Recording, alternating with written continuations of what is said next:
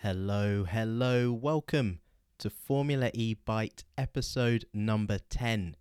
We'll be going over Season 7's most recent races in Valencia. We had another doubleheader for rounds 5 and 6 this season, and they were two very different races, I think it's fair to say. No E-Prix is ever really the same as the next or the one that came before it, which is one of the many reasons we love Formula E. But from the Saturday to the Sunday in Valencia, the difference was quite drastic. But just before we get stuck into that, you might remember in the last episode, when we were previewing the Valencia E-Prix, I went into detail about how important this weekend would be, because we didn't know how long the season was going to be. At that point, the race calendar for the season only had 10 E-Prix on it. And of course, the races in Valencia were the 5th and 6th races of those 10. The season was looking like it was mostly over, mostly completed after Valencia. Over half of the E-Prix would have been done. The next day, I think it was, literally the very next day after the podcast was uploaded, the FIA and Formula E announced the rest of the season calendar, which now has a total of 15 races on it. So we are not quite at the halfway point yet. And that changes things in terms of how we look at the drivers and the team's performances so far and their chances for the rest of the season. So we will look at the updated calendar later in this episode. But before we do get to that, we have to discuss the first E-Prix in Valencia, round 5 of the 2020-2021 season, and Formula E's first race on a permanent circuit down at Ricardo Tormo. Well, there is an obvious place to start with this one, and weirdly, it's the end of the race. It can only really be described as chaos. Almost everyone ran out of power. Only 9 drivers managed to finish. The rest were either disqualified, didn't finish, or simply ground to a stop wherever they ran out of power. And those who did finish, almost all of them, apart from really De Vries, were crawling to the end at the absolute minimum in order just to finish with some power. This extraordinary situation came about because the teams must have miscalculated how much energy they had, or would need, or were using, whilst under the safety car.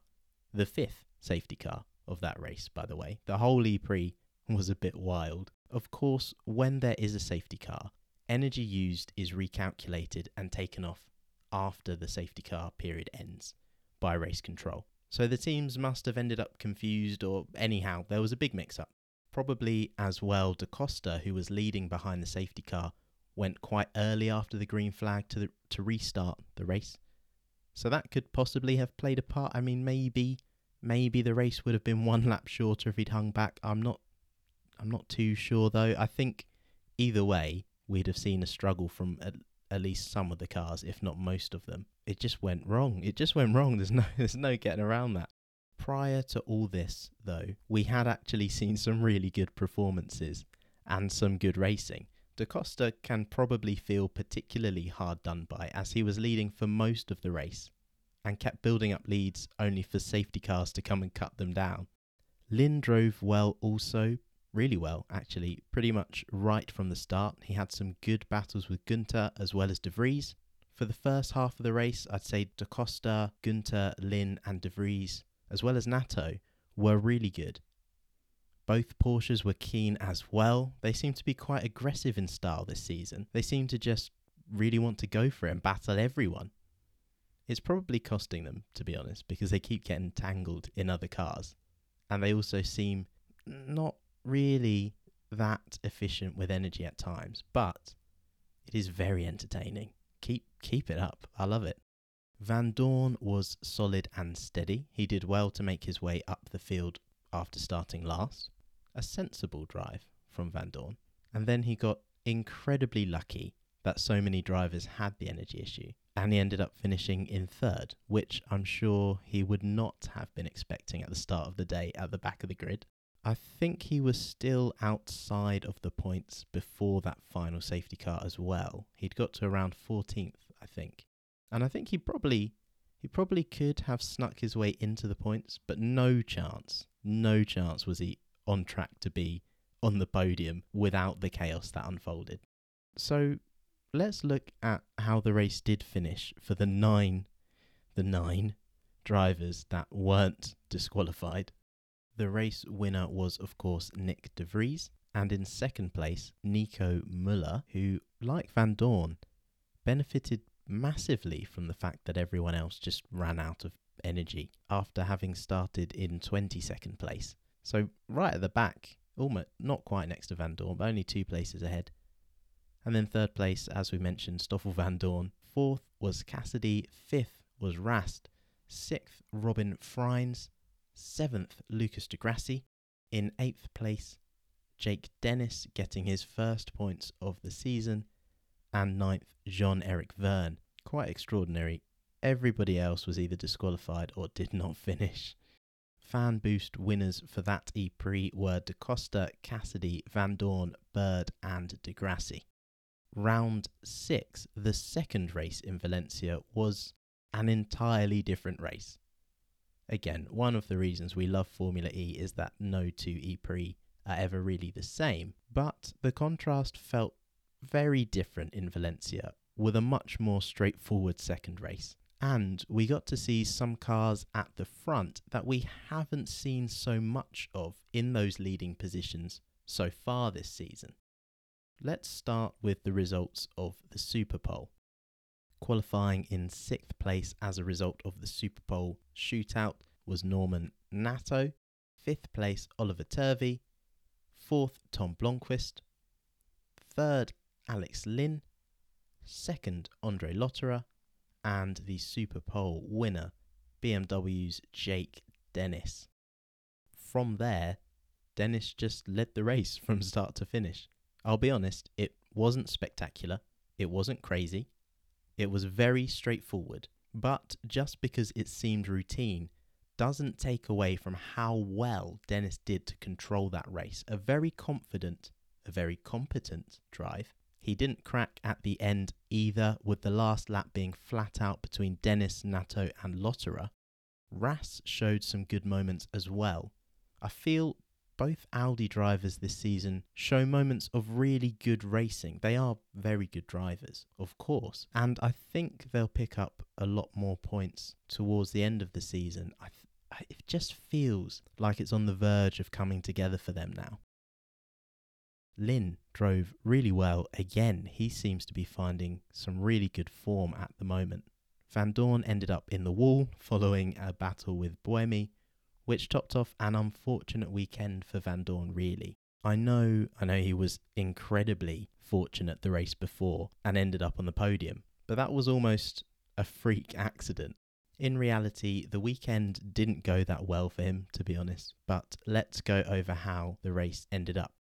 Way down in 16th place was previous race winner and energy-saving king Nyck de Vries, and just above him, also scoring no points, is his championship rival Mitch Evans in 15th, who was just behind his other championship rival and Evans' teammate Sam Bird. 13th was Nick Cassidy. 12th was BMW's Maximilian Günther. 11th, Sebastian Buemi. And then finishing in the points, 10th place, Lucas di Grassi. 9th, Mortara. 8th, Turvey. 7th, Jean-Eric Vergne. 6th place was René Rast. 5th place, Norman Nato. 4th place went to Roland. 3rd place was Mahindra's Alex Lynn. In 2nd place, Andre Lotterer. And the winner, Mr. Jake Dennis in the BMW.